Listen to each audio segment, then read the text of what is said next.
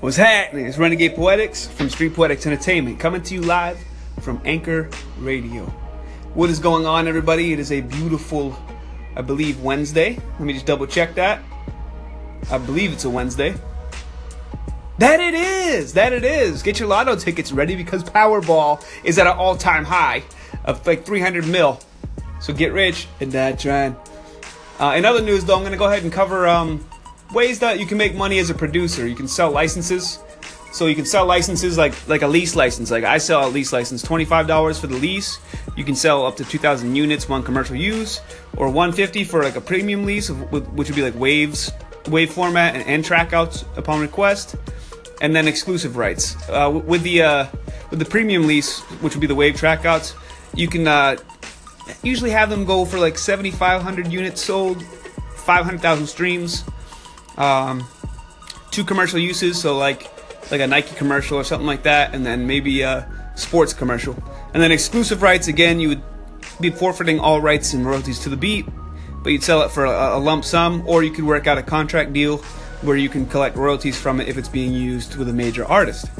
So again, that's one way to do it, by selling licenses. You can sell other producer beats, in a sense that, like, if you're building up a team of beat makers or producers, so say like your whole grind is just to have a squad of producers, then you can all like kind of piggyback and sell each other's beats on the same market and kind of build off each other, and then you all just pool in the money together. So I wouldn't do that with a lot of producers. I'd probably have maybe tops like 5 strong producers, one that specializes in each genre. You know what I mean? So you guys can work together, and then it'd be like a group effort. You guys could start an LLC up if you wanted to, and then everybody eats. You know what I mean? It'll be one pot everybody gets to pick from, you know? Selling MP3 downloads, you can sell them 99 cents to $1. You know what I mean? You could even sell them for like a whole like album for like $10 of beats. They'll be obviously tagged, you know what I mean? Or it'll just be a standard lease license that goes along with it. You always want to protect yourself because you don't want people to steal your creative work. Again, you could also partner up with YouTube. Partner up with YouTube is a really smart decision. Even as an artist and producer, you put your beats out on YouTube, and as you keep on grinding out and just putting new beats after new beats after new beats, the consistency builds up. YouTube starts paying you out. You start getting ads, and then people will just ask for shout outs. YouTube's a great foundation to build all your social media, especially as an artist or producer and trying to push your stuff out there. Again, like I think I covered placement, like TV placements. Oh yeah, another creative thing that producers do now, they make their own kits. So if you have a signature sound and people really like that sound, like the way your 808s hit or the way your keys play, you know, like just that sound you have for the keys, you can make like little packs, like drum kits or packs with loops in them and samples that people can purchase and then use them as well for their own creative process. Obviously, you have a license in there, and they need certain permissions as far as selling any of your samples to a major artist. If they get the go, then obviously you can work out a way to make some money out of that through a contract. Again, always contracts and stuff.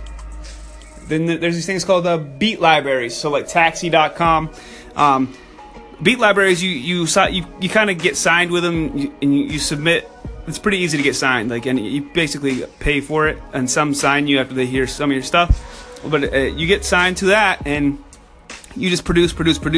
They'll send out a mass email to all the producers. Hey, we're looking for this kind of sound, for this kind of genre, maybe for this film, vice versa. So you just submit a bunch of beats and hope they get picked, because the people that they shop they have a membership to use the music on there. You know what I mean? So say ESPN wants some music, they go to Taxi. They probably have a deal with Taxi, and they pay them probably yearly, monthly, whatever it is, and then your beat might get picked on that day, and then you'll get royalty checks as long as you're with ASCAP or BMI. Again, well, I mean, we're about to run out of time here, but hey, be creative. There's tons of ways. I mean, social media is huge. You add some comedies, do some skits, memes, tons of stuff to really sell your beats and get out there. I hope some of this information helped, and I'll cover some more stuff throughout the day and throughout the week. This is Renegade Poetics from Street Poetics Entertainment, coming to you live from Anchor Radio.